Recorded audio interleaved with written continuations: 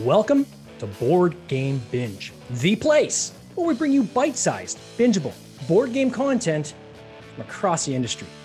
I'm your host, James Staley, and in this episode, we're chatting with Dave Beck, practicing game designer and owner of Paverson Games, the publisher behind Kickstarter's newest hit, Distilled. He's also director and associate dean of the School of Art and Design at Wisconsin Stout. Dave, welcome to the Binge. How are you doing? I'm great, James. Thank you so much for having me here. Really excited to be here. It is awesome to have you here. We're very excited. This game is doing incredibly. So we're going to get to the game in a second. But man, do you ever have a story I want to dive into? Rarely do we have the honor of talking to somebody that actually teaches game design on this podcast. So tell me a little bit about kind of that background. So you're a dean at Wisconsin University. Is this what's that all about? Yeah. So I'm so happy to be here. I'm an academic, a professor. I'd like to think I'm not too stuffy, but who knows? Yes, I'm associate dean, director of the School of Art and Design. So really my background is art and design. Background was more kind of fine art, and more recently more design. And I was lucky enough 10 years ago to start at the University of Wisconsin Stout and kind of help start the game design program here. As with most universities, it's all about video games. But for myself, what's really been interesting is how we've designed the program around board games as kind of that foundation. So when a student first starts at Stout, they're not making video games. They're making nothing but board games. And I'm introducing nothing but board games to them as well. Oh, that's super cool. So you actually created, or I guess founded the Bachelor's of Fine Arts program in game design, game design, I guess, right there. Yeah. So when I was hired, we already had a kind of more technical side. So lots of programming for games there. And it's a really successful program, but they didn't have a lot of art and design yet. And so I created this kind of more art and design focused major around games. And now the two work together. So the artists and designers work with the programmers, in this case, to make video games all as one big team. That's so cool. Yeah, It's I always say, like, I tell my students, it's okay to play games as homework. I tell my wife, and as well as my students, that I'm sorry, I have to play some games. It's time to do some research. So it is, I'm a very lucky person. That's for sure. And how far, do you guys dive deep into mechanics and things like that as well? Is it more of the aesthetic, or is it all of the above? Yeah, good question. So I like to talk to my students as well as others about game design or game development as a three-legged stool. And that's how we really try and push it to the students. There's the kind of technical programming side. So our coders, there's the art side, visually how it looks and how it plays, how it feels. But then there's, of course, the mechanic side, which is that game design side. So we try and teach them actually in the beginning, all three. And then as they kind of go into their own separate areas, then they get more specific, where they just focus on the art, or they just focus on the design or the programming. So how long have you been gaming for? What came first? Was gaming come first, or their fine arts background, or they kind of happen at the same time, or how did that kind of come together?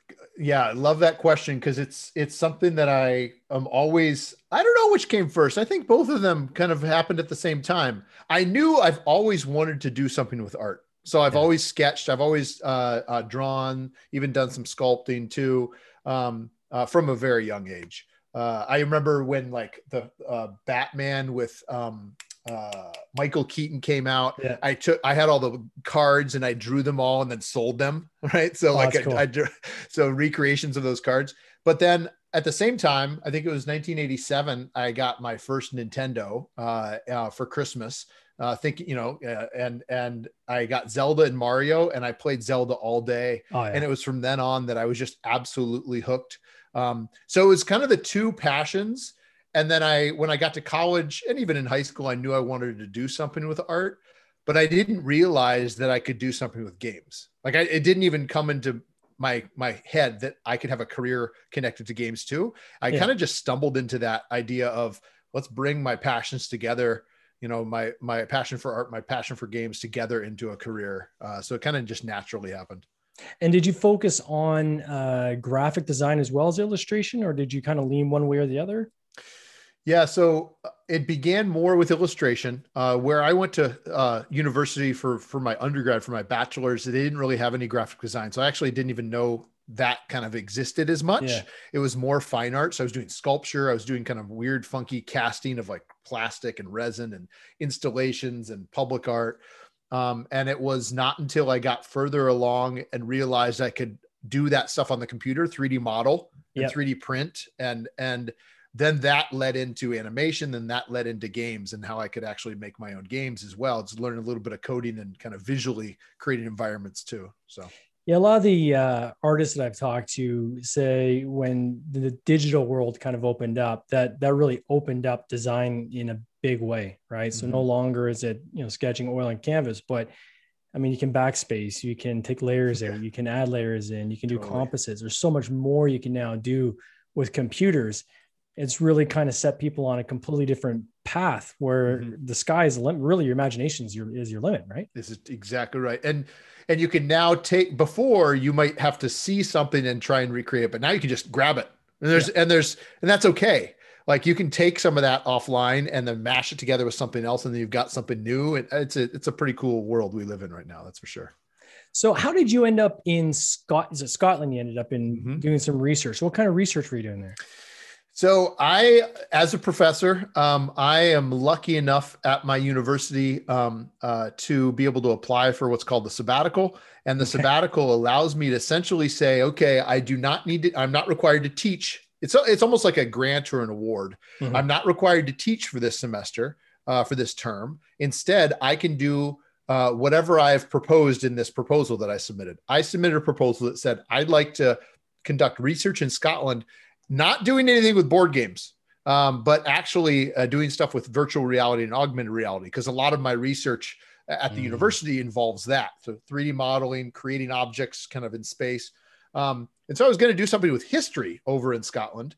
And I was conducting that. We were doing some cool stuff with 3D scanning old sculptures to try and kind of recreate those in a different space. Oh, that's cool. But yeah, so I found myself in fall of 2019, I was conducting research in Scotland with augmented reality and history when this all started. That is crazy. Yeah. When you describe I'm going to put in quotation marks, your work. Yeah. Most people are like, that sounds like a vacation. That sounds like, a dream job, right? I know. Yeah. So is it Tombow? Is that how I pronounce that? So yeah, how did that come in during that whole augmented reality phase? Can you tell us what Tombow is? Yeah. So Tombow is a historical interactive experience, which is what I like to say. It's for those familiar with video games or indie games. I also refer to it as a walking simulator or walking sim or interactive film. Essentially what it is I've created an entire 3D environment that the player can explore on their own. And there's a heavy narrative component. There's not a lot of gameplay. There's a little bit, but not much, a little bit of collection and navigation. But I wanted to make a piece, a project that really kind of does feel more like an art piece. It's almost like a documentary combined with a game, combined with a film art piece that's talking about the history of our region of our country, but really anywhere probably in North America. It could be that history around the environment and cultures as kind of progressed through time and technology and how we've essentially kind of abused or taken advantage of, whether it's people or the land around us. So anyway, I wanted to create a piece, a statement, if you will, about this. So I did that. It took me 3.5 years to do. Wow. And I put it up on Steam and Itch for people to download and play. So it's something you play on your computer. And so that actually happened before Scotland, but that's actually what I used to propose the augmented reality and virtual reality research I was going to do in Scotland, because it was once again going to be focusing on history and 3D and technology. Can you play it with like 3D goggles, like with VR goggles at all? Or? You can't, not the one you can download. The one you can download is just you play on your computer, but I did develop a smaller version that is, a headset that you're in, in that virtual world. So. And right now online, people can actually check out if they do it on Steam, but they can even go on YouTube and see clips of this, this environment, which is pretty amazing. How detailed the environment is, crazy detailed. Yeah. Thank you. Yeah. And so if I understand this correctly, it allows you to kind of progress through time and see the same environment over, say, 300 years. Is that kind of very good? That's exactly right. A specific location that it could be anywhere really in North America, but on a river, and you watch that exact location progress over a couple hundred years and see how that transforms for the good or the bad or a mix of both. Now, in addition to teaching, you're also published, I guess I would say, in terms of some of your artwork. And I've read that New York Times, Sculpture Magazine, National Geographic, Journal of Science, Book of Game Scenes. These have all kind of covered some of your.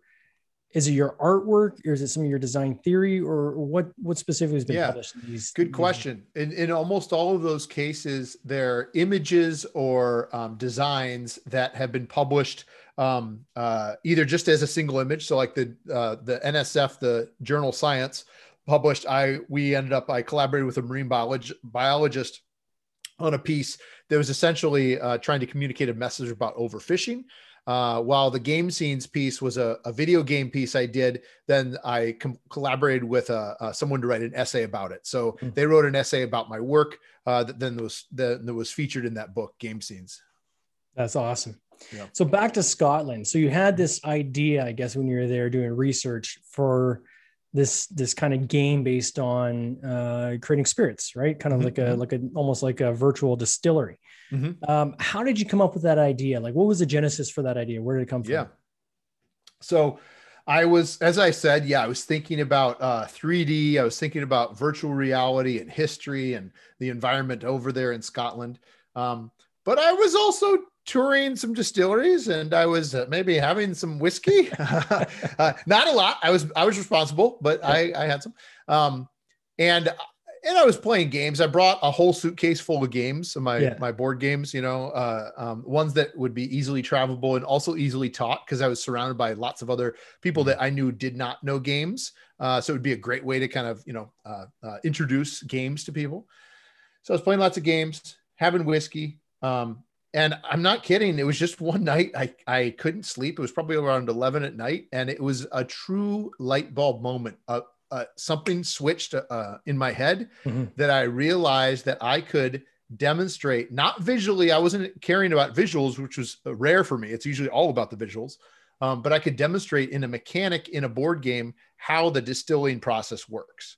And so right when I thought of that, which was kind of, there's a little bit of mitigate your luck, as well as a little bit of kind of recipe and set collection. Right when I thought of that, I couldn't turn it off. I thought, like, sometimes I'll have an idea like, oh yeah, that's good. And I'll write it down. Right. Yeah. And then I'll go back to sleep, or I'll go to sleep, but I couldn't go to sleep. And so I went next door, out of my bedroom into this kind of this communal living room that was with the other people that were living in this house. Yeah. And all night I was in this living room writing down furiously on pencil and paper the idea for the game. And by the morning I had already come up with the name. I knew I wanted to call it Distilled. And cool. I had come up with the basic, I would say probably about almost 65, 75% of the game that it is today is still that. So it was very much a night of inspiration, fueled by just kind of all this ideas of creativity, inspiration around me. And then from there on forward, I was just doing nothing but that. I dropped the other project entirely. Oh, wow. 100%. I tried because I felt like I was working with someone else on it, and he was a really good friend of mine, and we were doing some good research, but I realized that's still interesting, but this can't wait. I have to focus on this game. Like I have to get everything I can into this, because I felt so good about it and so confident, more than I had for, as compared to most any other project I'd ever come up with before. So did this then become your research project? Yeah. So you brought that back then when you got back to Wisconsin and said, here guys, here's what I've basically. Yeah, basically. Yeah. I mean, it's one of those things, usually with a sabbatical, you're expected to either do an exhibition or a presentation. And so I've actually asked to defer mine to be able to do that, so that when the game is officially done, like Kickstarter, everything else, that I can really have I'm actually planning to have a full exhibition, putting things on the walls, showing process notes, showing old prototypes, almost like it would be like you'd be in a museum, you'd see in a vitrine of things. I really want to help people understand that it's more than just like, oh, isn't it fun to make a game? Like, it's taken a lot of work.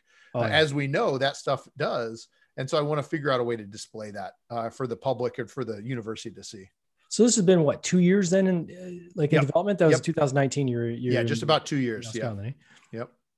I think the lesson here for people that, and I've been guilty of this myself, where I'll wake up in the middle of the night and I'll have an idea and I'll be like, wow, there's no way I'm going to forget that when I get up. I'm going to go back to sleep. And first thing I do tomorrow is I'm going to write that down. and and it just poof, it's gone. Yep. You wake up next day, it's gone. So if you have inspired thought, get the hell out of bed, grab a pen and paper, write it down. I have stuff from like probably 15, 20 years ago where I used to actually get up and write it down. Yeah. And I refer back on those notes now. I'm like, was I still half asleep when I wrote these notes? Because it makes absolutely no sense to me now. But at least I went through the the process of writing it down. So good for you. And then to turn into something like this. So explain Distilled. I'm going to share my screen for the people that are watching this podcast live or watching it on replay. But this game, just off the hop, let me say that it's reached, I'll put this in Canadian dollars because it always sounds bigger, $416,000 on a roughly $23,000 goal. That is an insane success marker, and you still got 10 days to go. You have 4,572 backers. That's a lot of backers. Congratulations on that. That is amazing. And we'll get to this in a minute, but the fact that you funded that $23,000 in 23 minutes for someone's first published game is unheard of, right? So we'll talk maybe at the end of this podcast about maybe some of the things you did right that helped you, and maybe some of the things that you wouldn't repeat. Yeah, so walk through the game. So Distilled, what is this? Yeah. So this is, I call it a spirited strategy game. So essentially what you have here is it is a large amount of cards. So it's card based, but not like you'd think of as just cards. There's some boards, there's some other things too. The biggest thing I like to say is that it's heavily thematic. Some people have said they haven't seen a game that has more theme and mechanics tied, where when I'm asking you to do something in the game, the rules ask you to do something, there's a thematic reason for it. In almost all cases. So the premise is you've inherited a distillery from some long lost relative somewhere that you maybe have never heard of, or from wherever you've heard of. And it's your job to bring this distillery back to its former glory. So all players have a player mat in front of them that is beautifully illustrated by our artist, Eric Evanson. And we wanted this to be both a dashboard for gameplay, but also a visual, almost dollhouse, if you will, of what you would picture yourself working in the distillery. And essentially what you're trying to do is acquire different goods, different items, different recipes, different hiring people or equipment to make sure your distillery is able to craft the best possible spirits they can. You're going to do that over the course of 7 rounds where you're acquiring that stuff. You're distilling alcohol every round. You're either then going to immediately sell that alcohol for money. You're putting it in a bottle and sell it, or you're going to age it in your warehouse for further prestige. And you're going to do that over the course of those 7 rounds. And whoever has the most points, which is what you get mostly from selling the spirits, is the winner. And there's definitely some mitigate your luck. I don't like to say push your luck because you can mitigate that if you want to. There's also some set collection, resource management, and definitely some recipe fulfillment. People have said that they can't really compare this to many games. They haven't seen many like it because I purposely have tried to take kind of elements from lots of different kind of game styles. So some people will say it's Euro. Some people will say, well, it's too thematic to be a true Euro. So it's kind of that interesting kind of mix, or at least I'm trying to get that between there. And I'd say it's just under medium. So kind of a medium weight game for up to 5 players now, 1 to 5 players. And so the one player version of this is it kind of the same game, or is it like kind of a different game using the same components? Yeah, there's the nice thing about it is that it's designed by David Digby. He's designed Chocolate Factory, Tinner's Trail, Dice Theme Park solo versions. And the nice thing about it is that it takes the game and then it overlays not an Automa or anything like that, but it overlays essentially this challenge or tiered system that you need to accomplish as a player that is highly replayable because it's a deck of cards that's pretty big. And so, you're going to get only some of those each game. So yeah, it really is something that goes kind of above or lays over the experience that you normally would have with Distilled playing with people around the table. How many unique pieces of art are in this game? Oh man.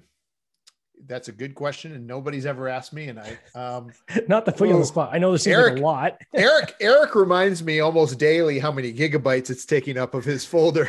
But as far as the number, I would probably take a guess at easily over 100, probably more like 150.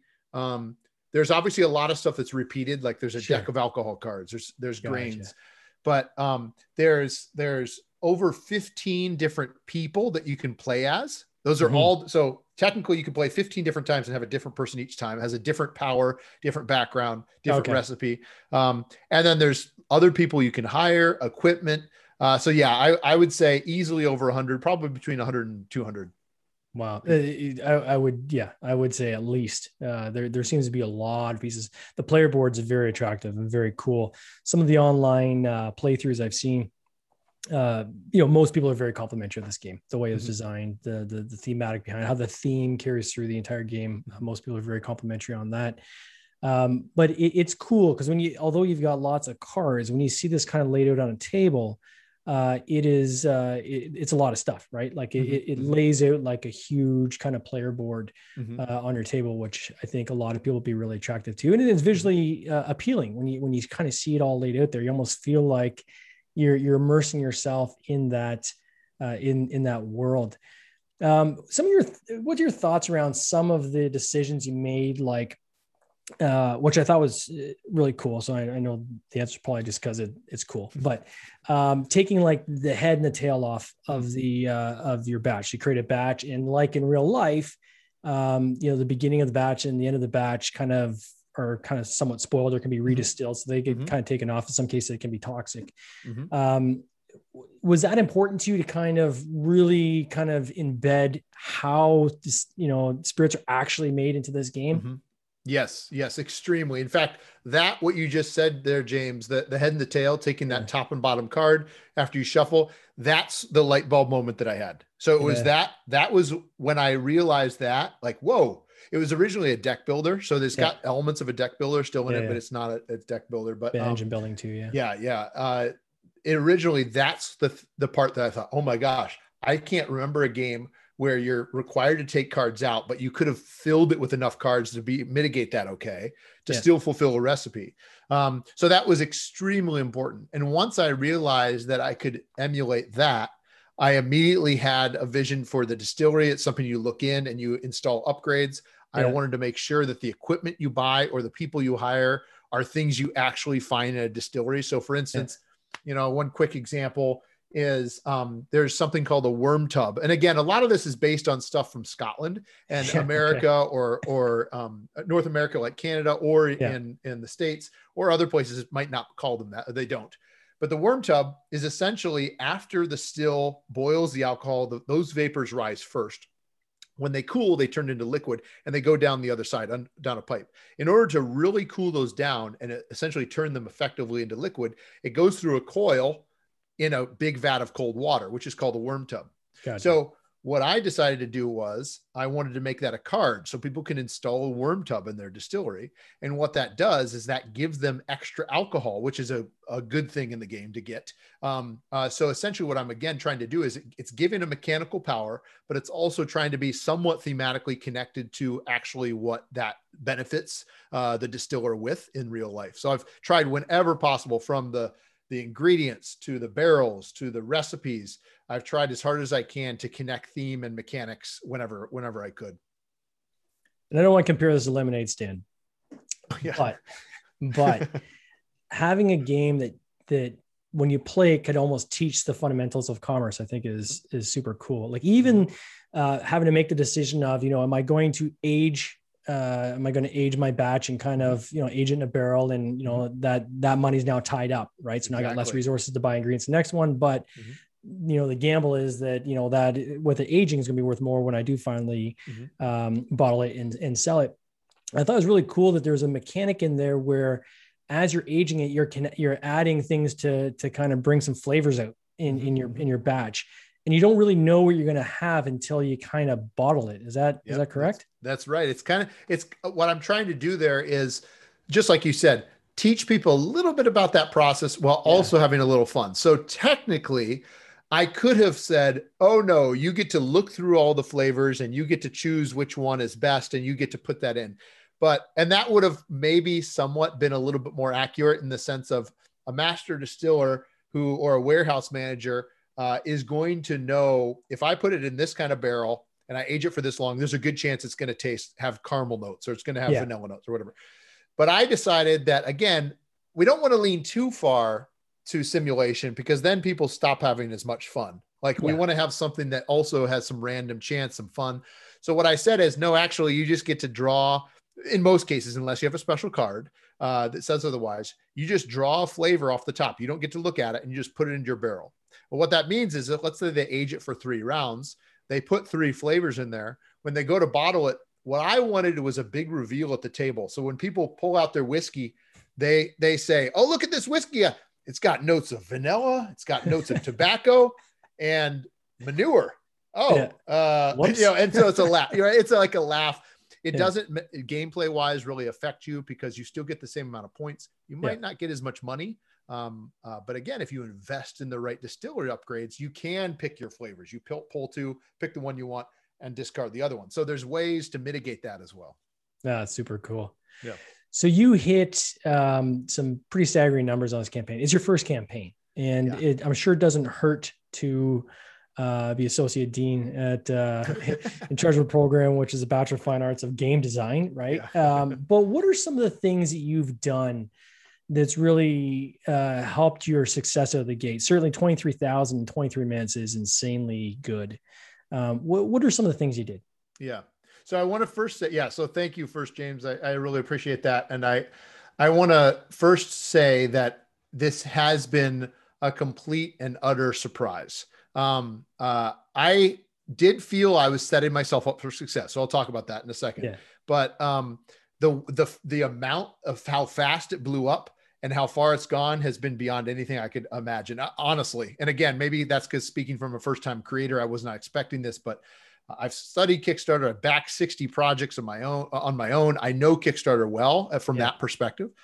So with that said, I think that probably the biggest thing I did very early, almost probably about a year and a half ago, was I focused on community. Mm-hmm. I did nothing I focused so heavily on community. So that included starting a Facebook group and inviting people all the time. As well as obviously, your typical social channels. I started signing up for every single virtual con I could, because at that point it was all virtual cons. Yeah, COVID. Around the world. And so what I did then was I just demoed or play tested really my game throughout those cons every time. So that kind of started building people as well. I started building up a Discord channel too.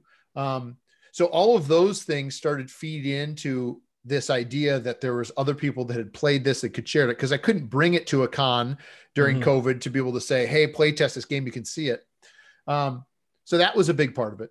Interesting contest as well. I saw you're a finalist. I think an Ion Award as well as Cardboard Edison. Yeah. So same thing. I entered those 2 contests and tried my best at that, knowing that there was a lot of competition. But since I knew, and this should be noted too, I knew from the beginning, because I was partnering with my friend Eric, who's the artist. I knew I wanted to do Kickstarter.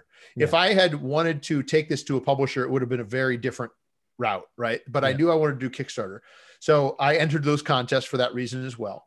I think the other thing I did, and this is funny, because this is something that many people advise me not to do. And even during my process for the last year and a half, I second guessed myself, but I think it's turned out to help, is I have simultaneously tried to communicate or market, however you want to say it, project this idea to the game community, but I've also projected it to the whiskey and spirits community.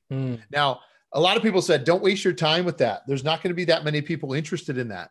And I think to a certain degree, they're correct. There's not that many, but the thing I realized very early on, and why I probably was so hot to trot to try and create this game as well and fast as I could, was that I realized there's not a single other game out there that has to do with making whiskey. There's awesome games about beer. There's awesome games about wine, cocktails and stuff. Awesome games about cocktails, but nothing about distilling alcohol, because it sounds like kind of a boring, bland thing.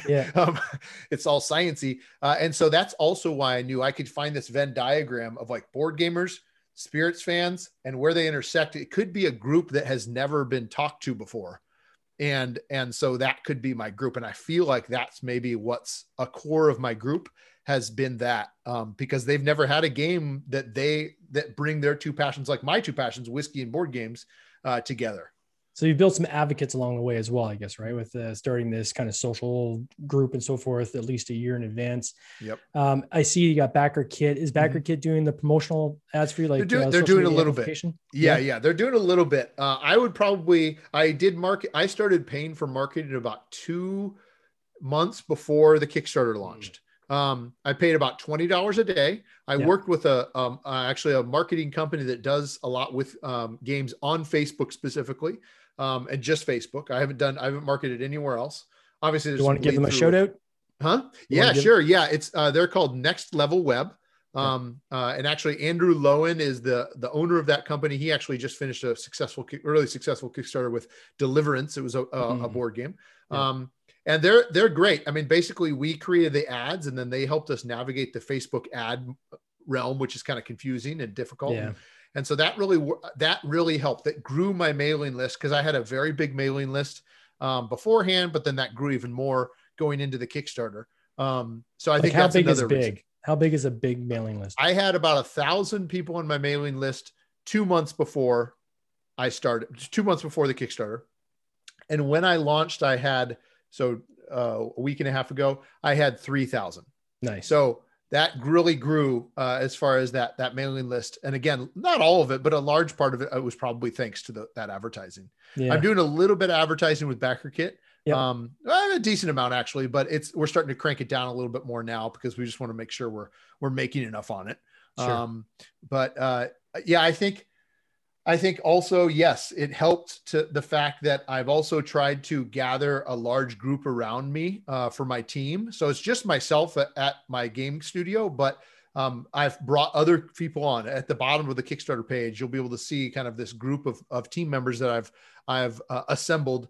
And I think that's helped as well because I realized from Tombeau, it was all a solo game. I just did everything pretty much almost all myself. And it took quite a long time. And I realized for this game, I wanted something where I could look to experts. So I've got a fantastic developer over in the UK. I've got my artist as well. But then I've also got a friend of mine who did all the scripting for Tabletop Simulator. That attracted quite a lot of people. So really trying to go into this knowing that I had lots against me as a first-time creator. And basically, my hope was that every time someone would think to be like, but I would have an answer for it.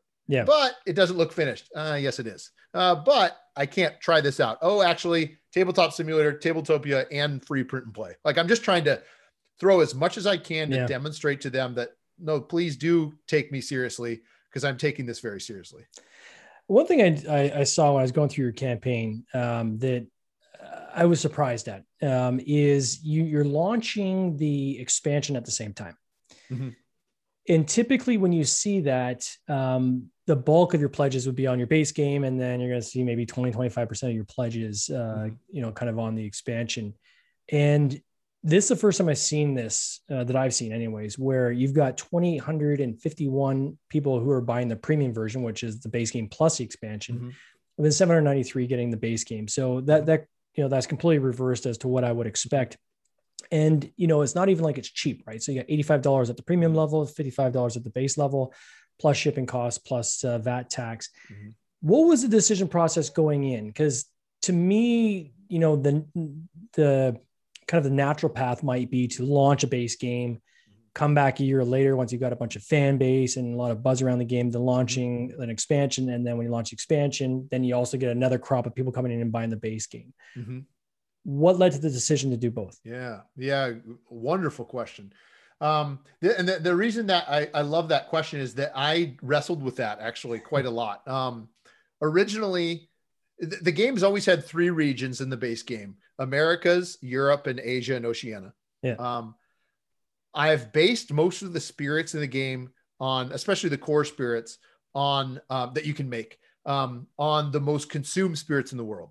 So, for instance, there's a spirit in China called Baijiu that is actually one of the most consumed spirits in the world, much more than whiskey, much more than rum or vodka and gin. I knew I wanted that in the game. I also knew many people would not have ever heard of this. And so it's my opportunity to be able to educate them on something new as well. What I also realized, though, is that there's some really interesting spirits in Africa and the Middle East. Not probably as many because some of those cultures actually don't drink, but there still are some that I wanted to be sure to communicate to the larger population. But I knew because Distilled was already getting so big that I couldn't include that in the base game. Yeah. I also knew that I could, almost think of like Wingspan. I could wait a year and say, here's the Oceania birds or, whatever. But I just thought, because to be perfectly honest, there's not a lot of new mechanical change in this. It's almost like, I wouldn't call it a mini expansion because it's like 150 cards, but it's also not a game-changing mechanical swap and change. Mm-hmm. So it was more of just something. My decision was, I want to be able to offer this right away. I know that some people might appreciate that. Some people might not. So I want to make them separate. A lot of times it might be like deluxe version versus not. It's the same core game. And then I wanted to add some other things. I knew people would want metal coins. Of course, everyone always wants the metal coins. So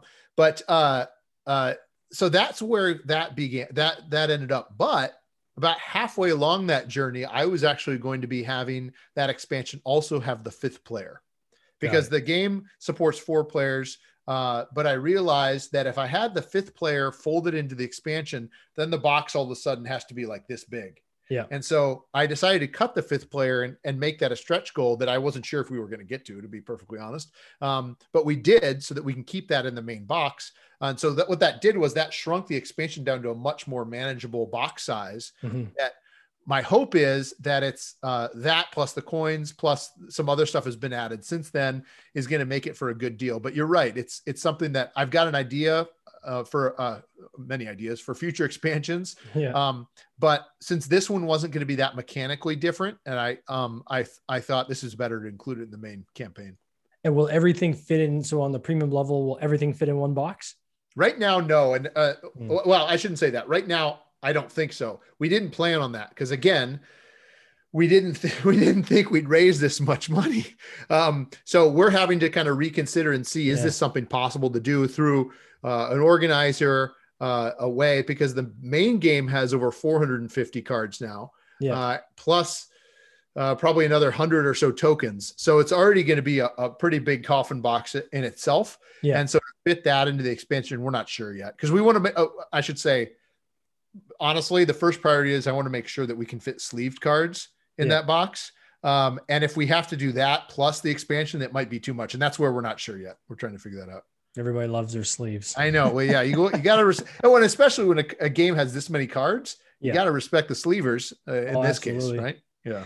So where do you go from here? So now once this, I mean, you still got 10 days to go. And I know that, the development always extends way beyond. People think, once the campaign's done, that's, the easy work's done. No, I mean, you got twice as much work even looking forward. Yeah. But is the plan to then continue with the faculty, or do you kind of see this as a path of, certainly I think it's on brand for you, right? You're teaching this as part of the BFA. Can you see other games coming out as part of Patterson? Yeah. So before this all happened, it really was, I'm going to do this and I'm going to probably make some other games myself in the future. And for sure, both expansions for this that I have plans for already, but then also future ideas for games that I've got in the back of my head.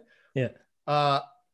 I'm honestly now, because of how this has gone, I'm starting to seriously consider, can I take on other designers? Yeah. Like other games, and the thing I'm finding, James, and I haven't said this to anyone yet, you're the first person I've mentioned this to besides my developer, is I'm finding that I really like the project management. I like the publishing side. I like the design side, of course. I love that. And I love getting in there and making tweaks. We're still making little tweaks here and there. But I love working with the community and interacting with the backers. I love communicating with them. I love promotion and helping people learn about the game. So I honestly wonder, I am going to continue, especially if anyone at Stout is watching this. Yes, I'm not quitting. All right. I am continuing my job. I love my job. But at the same time, I want to see if there's other opportunities for working with other creatives and that maybe kind of wrap that into my game studio, especially our focus really, or at least my focus for the game studio, is a heavy theme, but also authenticity. So it doesn't necessarily mean you need to teach something, but that idea, especially connected to me as an educator, is important as well. Yeah, it's cool. I think I think this is kind of the natural progression for a lot of publishers, right? I think many of them start off as game designers themselves, right? Mm-hmm. I mean, my company's no different, design my own games, publish my own games. Exactly. And then you get to a point where you're saying, you know what, the project management side that's the heavy lifting, right? And a lot of people, there's more people out there designing games than people doing the project management side, right? So if you can kind of figure that out in a way that's efficient and you can do it in, really well, where people are happy, your backers and are satisfied and so forth. Then you get to the point where the game design side is almost consuming time that you could be using on the project management side. Actually slows down your publishing cycle, right? So we find that even on our end is our Kickstarter coming up is with another designer. We took their game and said, like the idea, we're good at what we do. Let's kind of get together and push this out. So it's kind of the natural evolution. But I like the part you said about kind of almost figuring out what is the wheelhouse for your company, right? And I think that's the trap that some can fall into, where they might do a couple of games on Kickstarter, then say, okay, now let's do a D&D game because all the money around minis and stuff like that.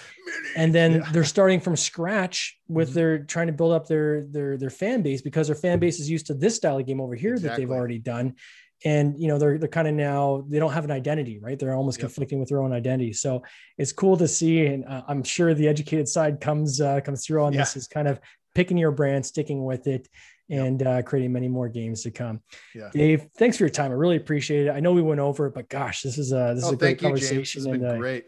You've asked some of the best questions I've had before, so I really appreciate it. Thank you. Thanks, man. I appreciate it. You have yourself a good one, and all the best of this campaign. You take care. You too. Thanks. Cheers. This has been an episode of the Board Game Binge podcast, hosted by James Staley, produced by James Staley and Mike Bruner, with original music by Nick Smith. If you would like to watch these interviews live, simply join the Facebook group Board Game Binge, and you'll get access to live interviews, giveaways, and interesting board game content from across the industry. I can't wait for you to join us. See you next time.